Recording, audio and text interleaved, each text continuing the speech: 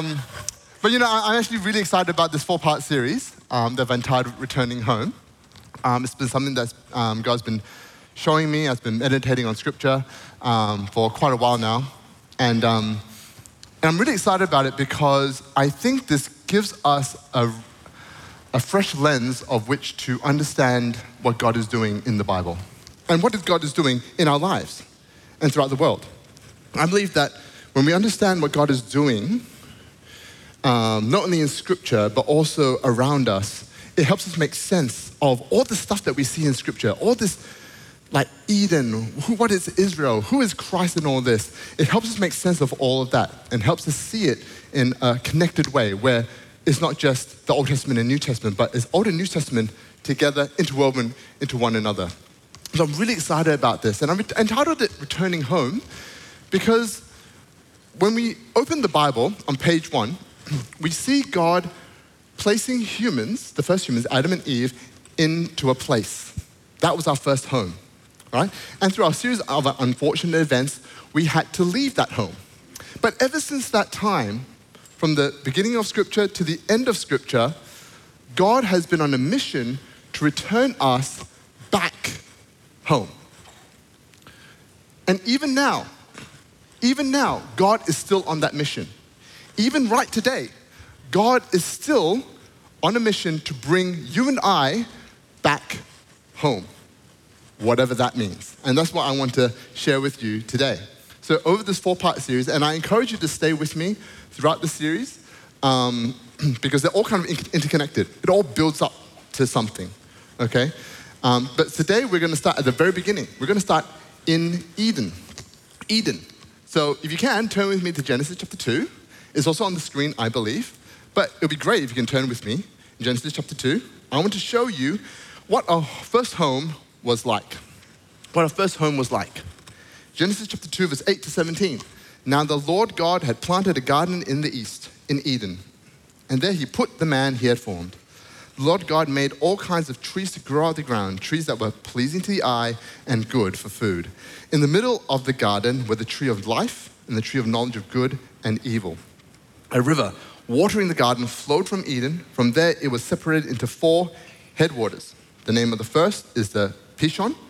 It winds through the entire land of Havilah, where there is gold. The gold of that land is good. Aromatic resin and onyx are also there. The name of the second river is the Gihon. It winds through the entire land of Cush. The name of the third river is the Tigris. It runs alongside the east side of Asher. And the fourth river is the Euphrates. The Lord God took the man and put him in the Garden of Eden to work it and take care of it. And the Lord God commanded the man, you are free to eat from any tree in the garden, but you must not eat from the tree of knowledge of good and evil, for when you eat of it, you will certainly die. Let us pray together. Oh Lord, this time is yours. This people are yours. And so Lord, I pray that you build your church. In Jesus' name, amen. So this is humanity's first home, Eden. Eden. And there's a couple of things I want to highlight to you about Eden because I don't know, for the longest time, I had this very basic, simple knowledge of Eden. I actually thought Eden was the entire world. It's actually not how it's described in Genesis chapter 2. Right, so, you get to marvel at my fantastic artistic skills today. Okay, so we see here that there is Eden. Okay?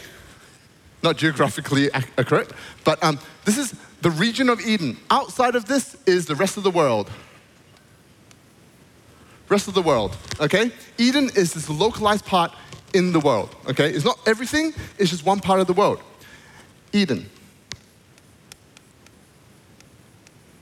Okay. And in Eden, God plants a garden in the east. So one of the things that I also misunderstood was that I thought the Garden of Eden was the entire region. No. God, within Eden, God then planted a garden in the eastern region of Eden. Here's the garden, all right? Okay, so this is the garden, and there was a river we read, right? There was a river flowing from somewhere in Eden, and it flowed into the garden and split off into four rivers that we read about. And flowed throughout the garden, bringing life and nourishment to the garden, all the plants there, all the trees, and to the surrounding region, okay? We read then that in the middle of the garden were two trees, right? And depending on your translation, it will say in the midst of the garden or in the middle of the garden. I think the better translation is in the middle. The Hebrew word used to describe the location of the trees, I think is best translated as in the middle of. So in the very center of this garden, we have no idea how large it was, but in the very center of this garden were two trees. Okay?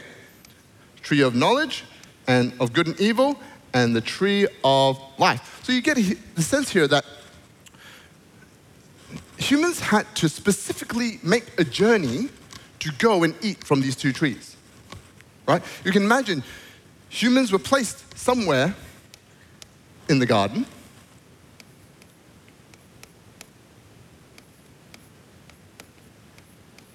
Right?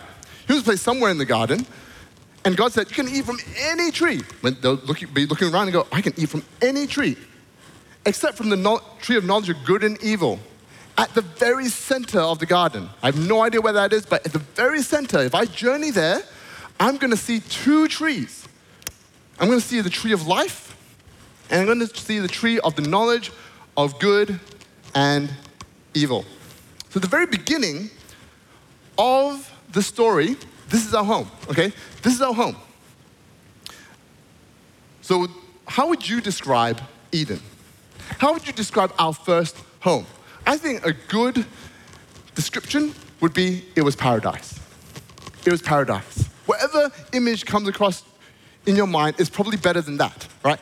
In fact, in the Greek word used for Eden is paradise. It's a paradise. It was a paradise brimming with life.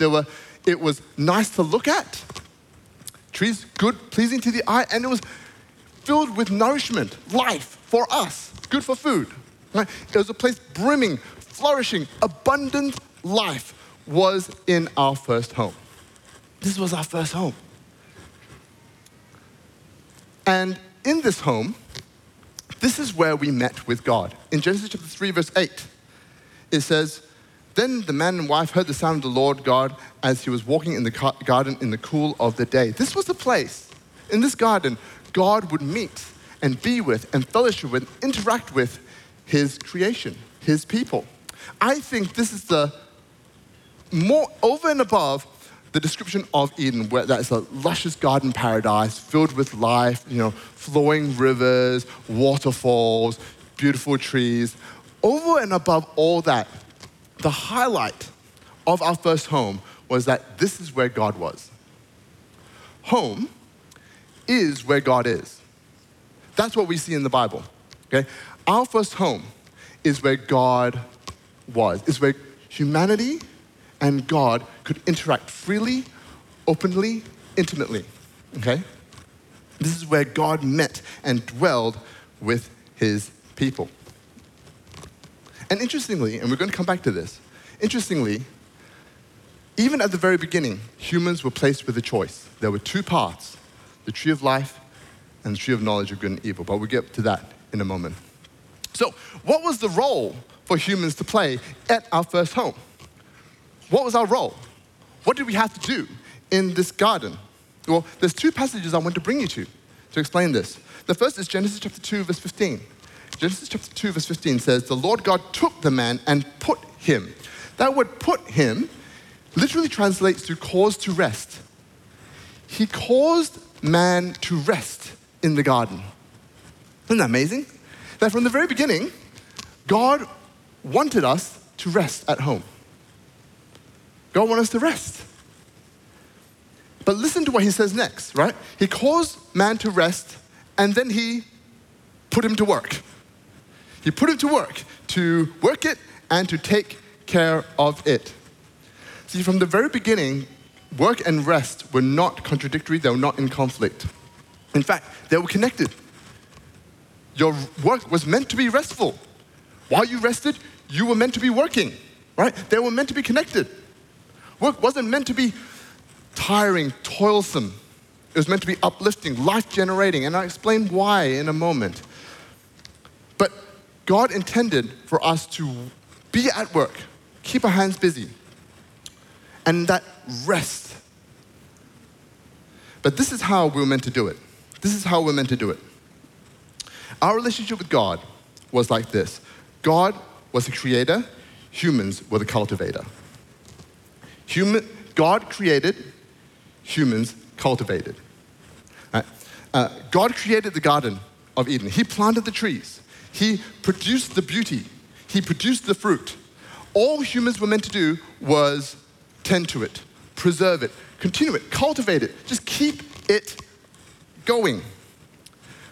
Humans were not responsible for how good the fruit tasted. They were not responsible for that. Humans were not responsible for how beautiful the garden was. That was not their responsibility. All they were called to do was just work and take care of what God had already started. Okay? Now, these two responsibilities that we see here of to work and take care of are actually the same words or same responsibilities given to the Israelite priests, right? The Israelite priests were given the responsibility to work or to serve, same word, serve in the temple and tabernacle, to stand in the gap, to act as intermediaries between the natural and divine. So if people wanted to meet with God, they would come through the priest, they were to stand in the gap.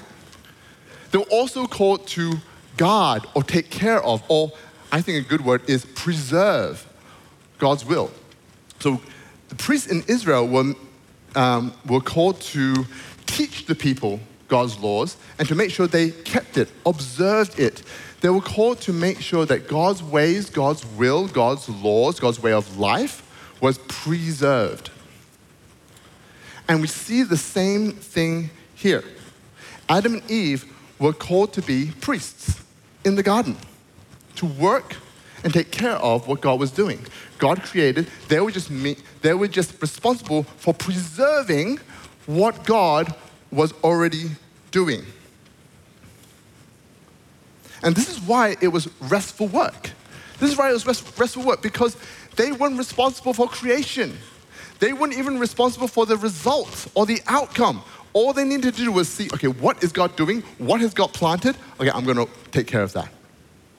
What is God doing over here? Okay, I'm going to do that. I'm going to work and take care of what God is already doing. And I think that's the same today. We are called to be divine human partners with God. The divine human partnership is not that we have to generate all this fruit. No. We just have to simply see what God is doing and then go to there and preserve and continue and cultivate what God has already been doing. Adam and Eve were called to be priests in the Garden of Eden. It reminds me of, it might not be the best analogy, but Adara, my 2-year-old, is going through this stage where she is wanting to exert her independence over everything in her life. And one of the things that she really is adamant about doing is zipping up her jacket, right? Or she has a sleep suit and she really wants to zip up her sleep suit. But I think we take this for granted, but do you know how difficult putting in a zipper is for a 2-year-old, right?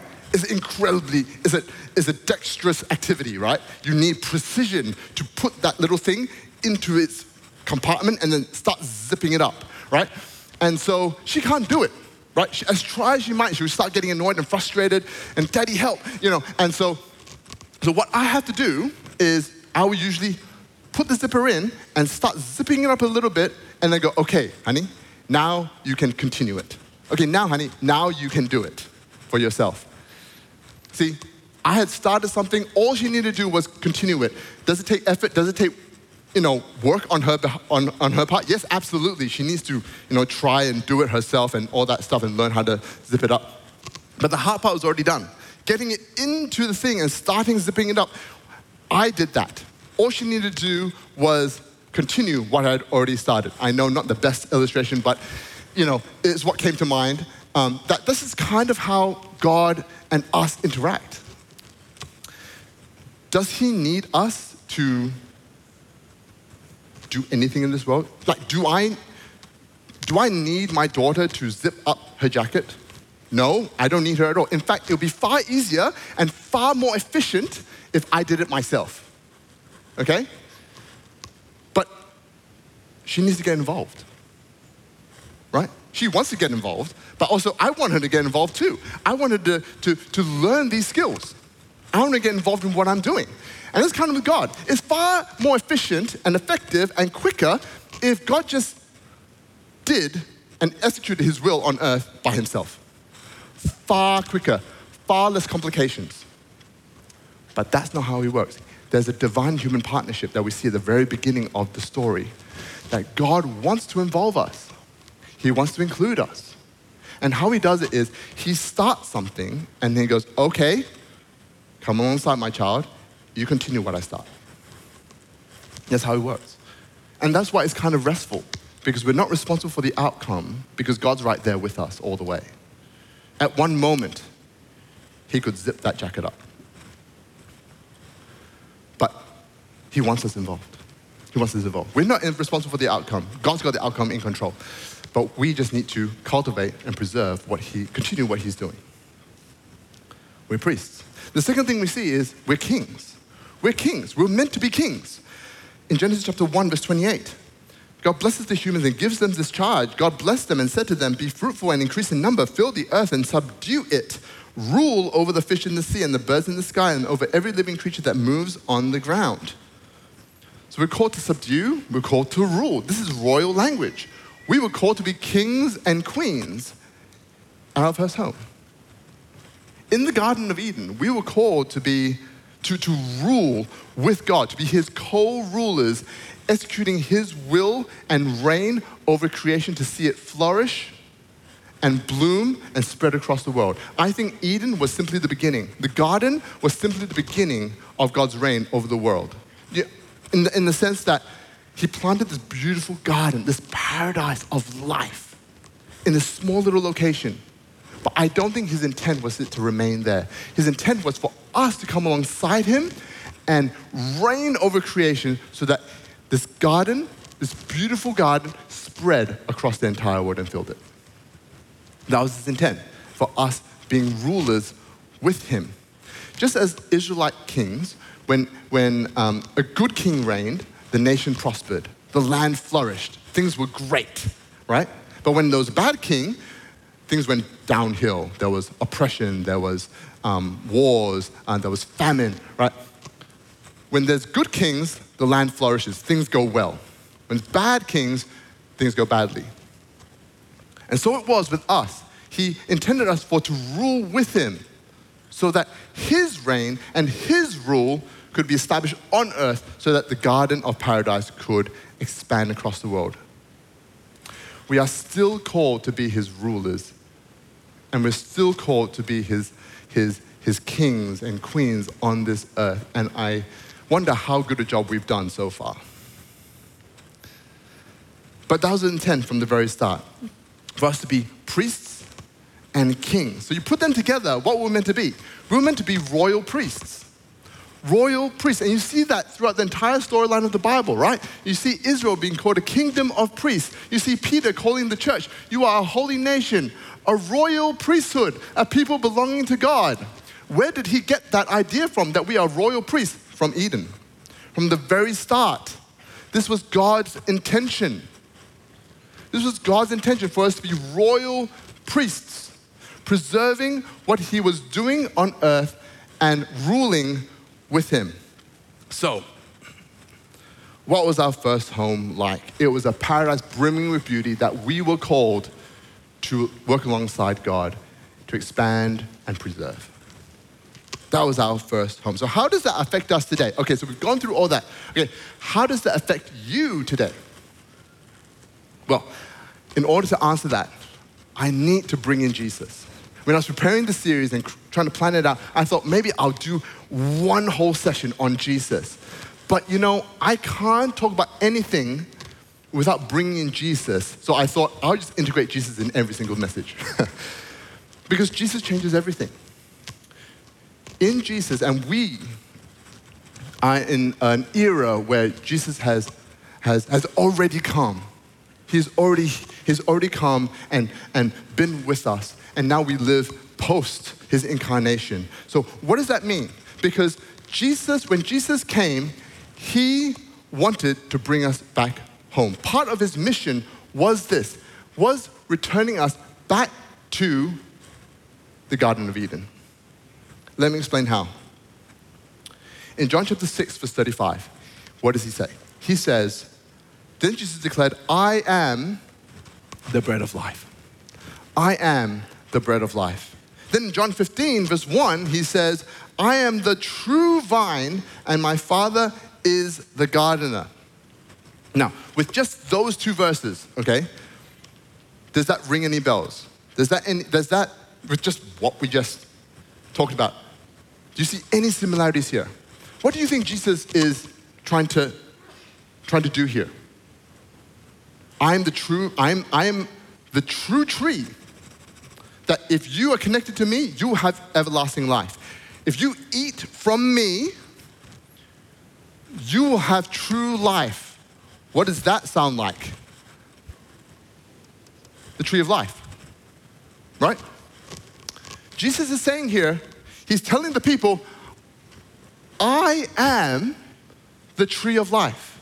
If you eat from me, if you come to me, you will experience the everlasting life that was intended for you all along. If you follow me, if you believe in me, if you follow my way of living, I will show you what it means to truly live. I will show you what it means to live back in paradise. Remember, the tree of life stood in the center of the garden. And if Jesus is the tree of life, or at least the physical embodiment of the tree of life, well then he is paving a way, creating a pathway back into our first home. And that is incredible. But what does this life look like? When he says, or when we talk about the tree of life, what does it mean to have this life in Christ? What does it mean to eat of or be connected to the tree of life? This is the question that I've been wrestling with the most this week. What does it mean to have this life? The simple answer is that you will never die. You'll never die, right? But I think that is, as amazing as that is, and honestly, that should be enough for us. That should be like, wow, we will never die, that's amazing. But what does that actually mean? Now, what does it actually mean that we will have life and life to the full? John 10:10 says, the thief comes only to steal, kill, and destroy. I have come that they may have life and have it to the full. Have life and have it abundantly. As we said, right, in the Garden of Eden, there were two trees. There were two trees that represented two ways of living, okay? And what Jesus is saying here in John chapter 10:10 is he's recalling back the decision that was placed before Adam and Eve in the garden. And he's going, today you are faced with the same decision. There's a choice set before you. There's the tree of life and there's the tree of knowledge of good and evil. Now, what did these trees do for Adam and Eve? Okay, so these two trees represented these two paths. In Genesis chapter 2, verse 16 to 17, and the Lord commanded the man, you are free to eat from any tree in the garden, but you must not eat from the tree of knowledge of good and evil, for when you eat from it, you will certainly die. Very beginning. Two paths, two trees. One path leads to life, one path leads to death. Very, very clear. Interestingly though, at the very beginning, the path to obedience was very wide. The path of obedience was very wide. Eat from any tree. Total freedom. Except, just don't eat from this tree. It was very easy to obey God. Very hard to disobey him. Okay? That was very interesting.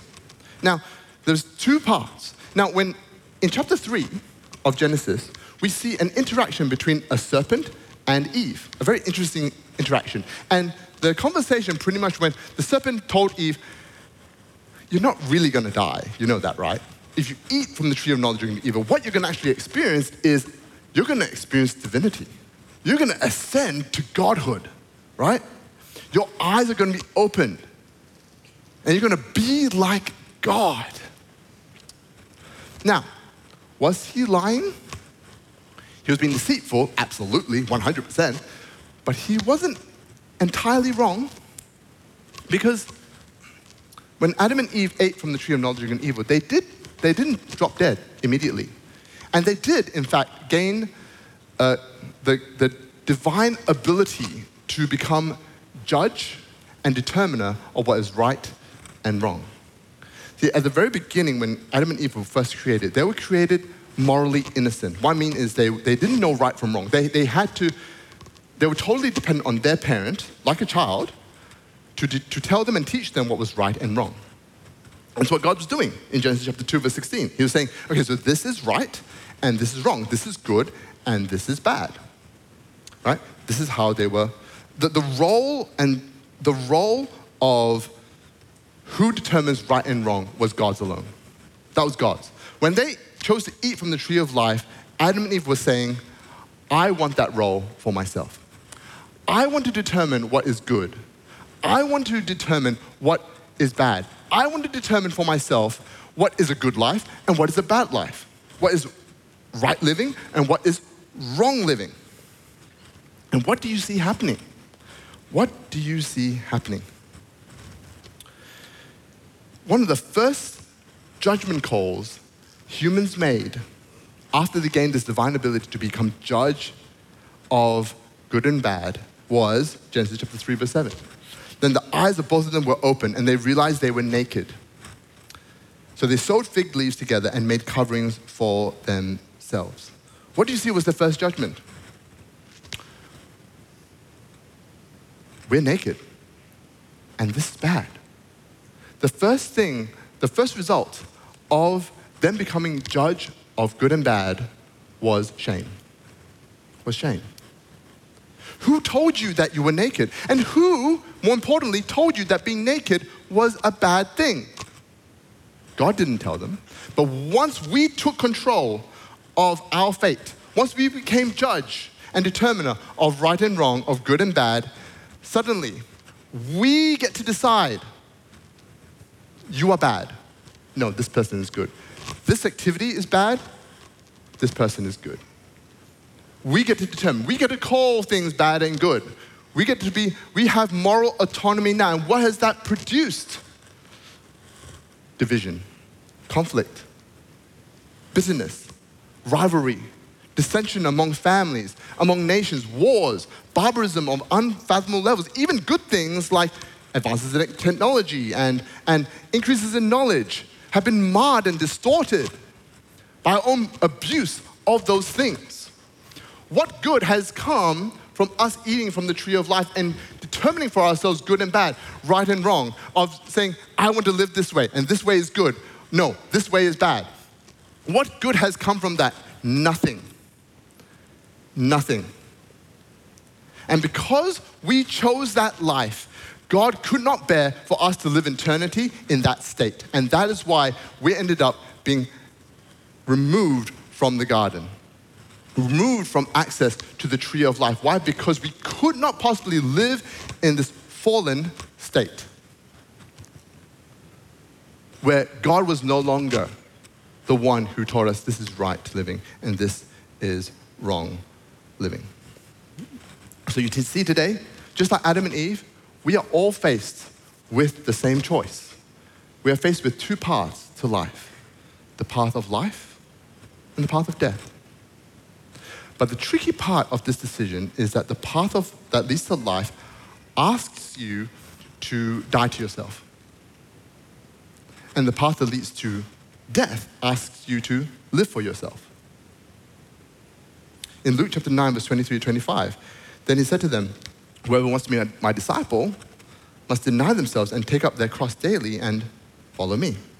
For whoever wants to save their life, they're going to lose it. But whoever loses their life for me, they're the ones that are going to save it. What good is it for someone to gain the whole world and yet lose or forfeit their very self? the path of life, choosing to eat from the tree of life today means that you have to die to yourself so that Christ can live through you and the Spirit of Christ can flow through the cracks of brokenness in you to bring life and healing to those around you. And I think this is what it means to be royal priests in God's garden. When we come to Christ and when Christ came, what he was trying to do was not only create a pathway back to our first home in Eden and bring us back into contact with God so that we could have free access to God and be in his presence, but he also wanted to redeem us to take back our mantle as royal priests. He wanted to redeem you and I to be what we were always meant to be. Royal priests. What do kings do? They don't rule over others, they serve. Remember, the highest in the kingdom of God are those who serve the most. What did our king do? What do you see King Jesus doing? He humbled himself so that others could be honored and laid down his life so that others could live. Part of being a royal priest, a co-ruler with Christ, and taking back that mantle that is ours is to serve one another, to be the lowest, to humble yourself so that others can be elevated, so that others can be honored. When you eat from the tree of life, he is redeeming us back as his co-rulers. And he asks us to first lay down our crowns so that others may pick up theirs. It is by our submission and service to him and to others that Christ's paradise of life and flourishing and richness blooms and spreads. We are called again to be kings so that paradise can once again spread across the earth. We are also redeemed to be priests interceding on behalf of creation, seeing God's will implemented on earth as it is in heaven, and preserving what he has started. So what does that mean? It means for us to be on the lookout for what God is doing around us and getting involved there.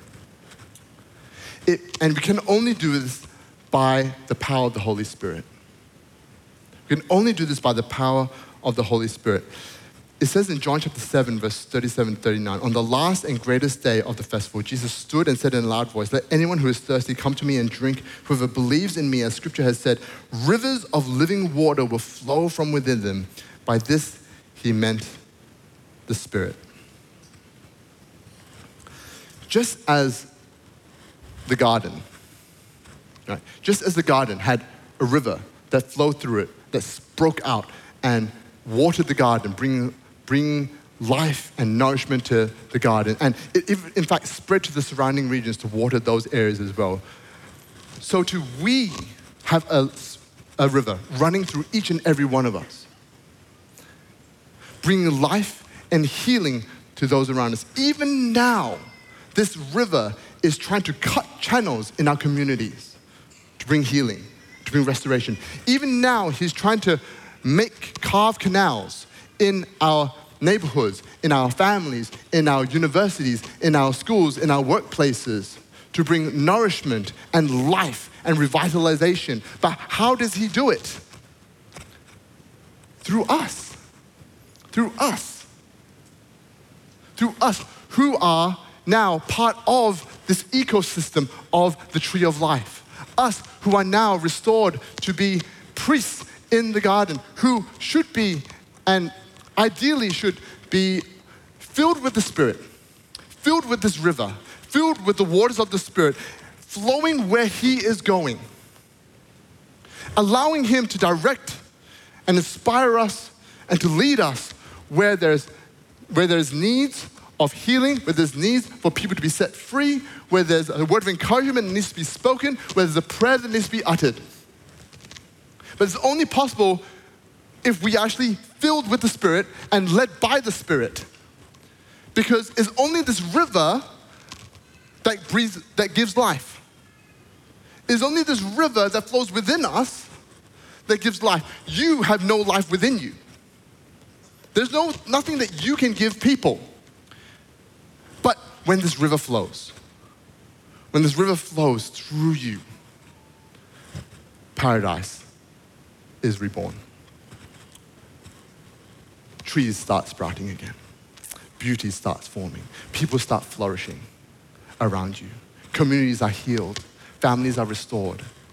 When we are connected to what God is doing, when we allow that river to flow from within us.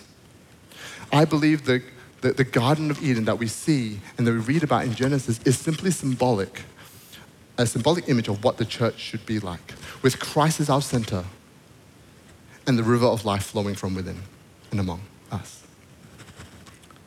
And it starts right here. It starts right here. That is why there are so many instructions and encouragements for us to gather and come together and meet together so that we can spur one another to a love and good deeds. What is that? Is allowing the river to flow to water each and every one of us. Whenever we gather,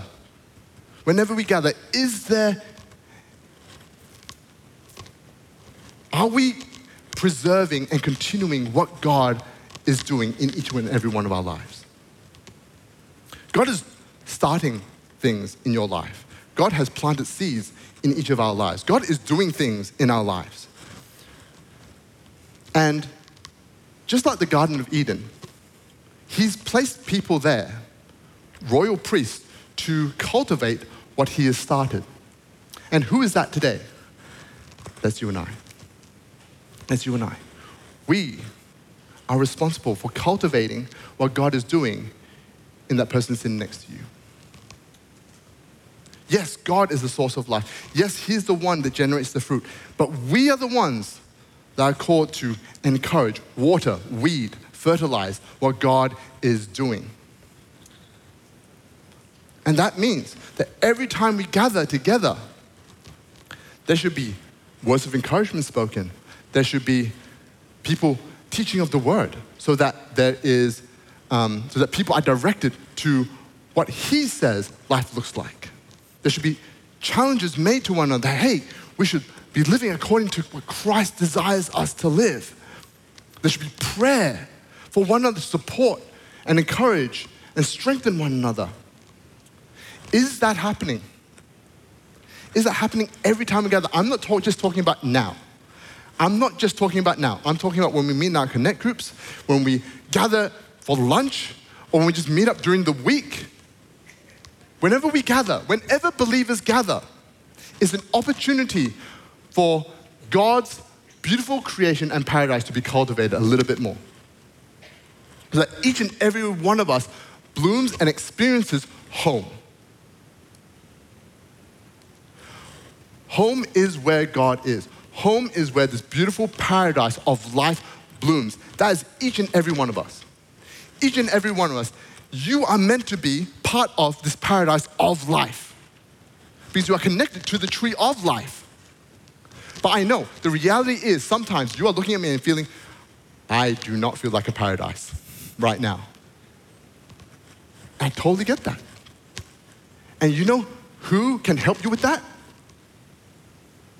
We can. We're meant to. That's why there's no such thing as a lone Christian.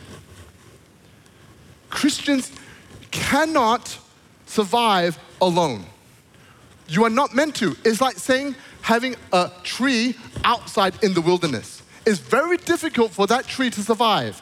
It needs to be connected to the ecosystem of life, where there's a river flowing, where there's life blooming, where there's other trees and plants to help grow that plant. So it is with us. We need to be connected with one another. And I get that in this era that we're living in, it is very tempting and easy, and even it might even make sense, more sense for us to stay at arm's length. Even when we meet, there can be a sense of distance and detachment where, I'm going to let you in a little bit and not anymore. And I totally get that. That is totally normal. But can I encourage and challenge us if we truly want to experience home, this garden paradise again, which is what Christ came to restore in each and every one on the world, well then the church is that place where it starts. Whenever someone enters a community of believers, they're meant to experience a little slice of home. They're meant to feel there's something about this gathering that feels good, that feels different, that feels refreshing. I feel that I'm coming alive again. Is that happening with us? And now, I think there's two things that we need to be aware of here. I think, one, some of us, this is very difficult for us to do this if we have eaten from the tree of life, but we still salivate for the tree of knowledge of good and evil. You've eaten and tasted life, but then you still like to have little tastes and bites of your own way of living. You go, yep, I believe in God, but I still want to decide what is good. I still want to decide how I want to live. Well, then it's very difficult for you to be a conduit of God's grace and healing to those around you when you claim to be connected to life, but really you reek of death. It is very difficult for the Spirit of life to flow through you if you keep damming it up with the fruit of knowledge of good and evil, with your own ways, with your own way of living. If you want to be that source, and I think many of us would go, if I gave you a choice, hey, do you want life or death? You go, of course, life. Okay, well then what you need to do is follow God's way, because that is what it was like from the very beginning. How do you know God's way? The Bible. That's not reductionistic. I'm not being simplistic here. Scripture reveals to us through the power of the Holy Spirit, who brings revelation to us. He reveals to us the ways of God through Scripture.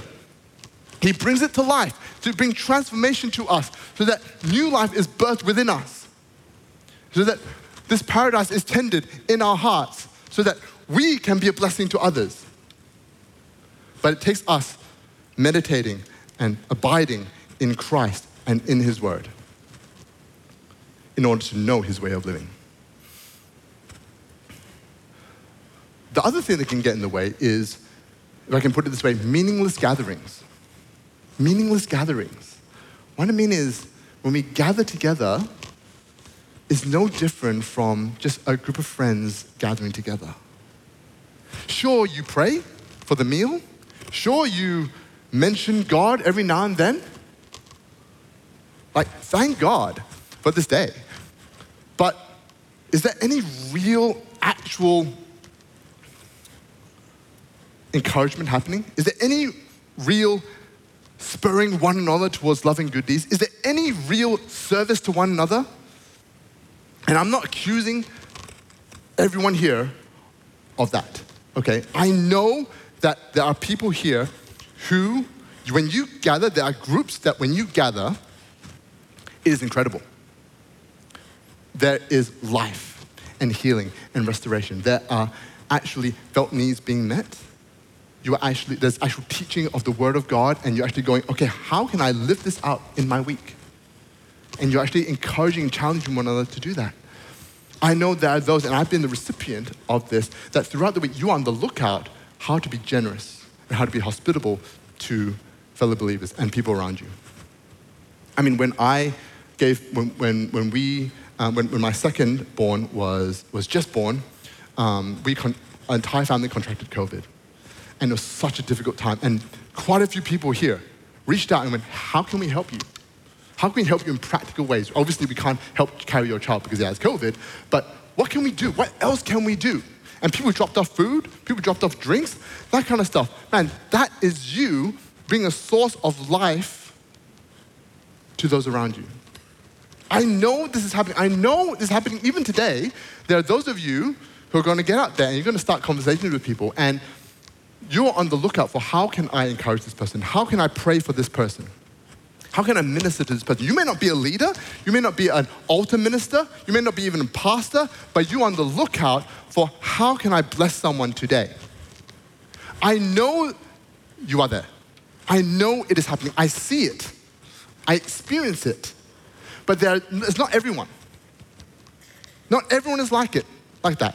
There's some who come to a gathering, maybe like this, and that's not your mind space at all. And I get, for some of you, it's really difficult just to even be here today. I get it. Yeah, absolutely. We all have our seasons.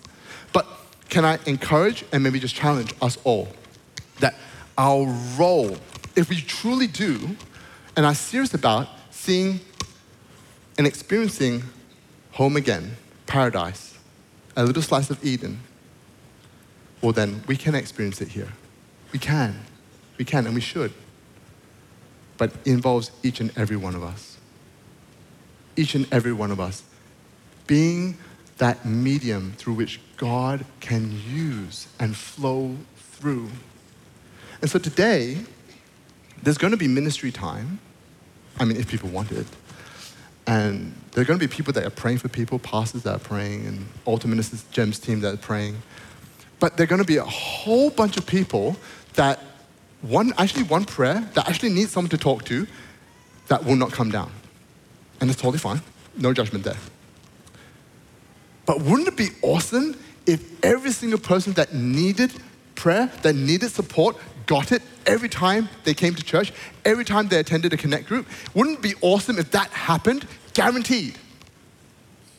And it is possible because there are 1,000 royal priests sitting right here today. You don't need to be a leader to pray for someone. Just having a role, as a title as a pastor doesn't mean that you are the sole interceder for people. I am not the only king here. I'm not the only priest standing before God and going, God, what do you want to say to your people? No, every single one of us is that. Every single one. And that's what Christ came to do, to elevate us all. Not to have just one person being that one intermediary, not just one person establishing his rule on earth. Every single one of us doing that. Every single day. Can you imagine when the church actually takes back their mantle as royal priests, what would happen? How would earth look like?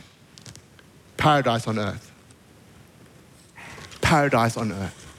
When the church truly functions as the church, this earth and this world will blossom and bloom. Our workplaces will never be the same. Our families will be restored and there'll be healing. Can you imagine communities, whole neighborhoods with this river of life flowing through it? And they have no choice but to experience it because you're there. You're saturating in prayer. You're loving on them every single day. Can you imagine that? That's what we're called to do. That's what we're called to be. And I believe we can start today. So church, I invite you to stand with me.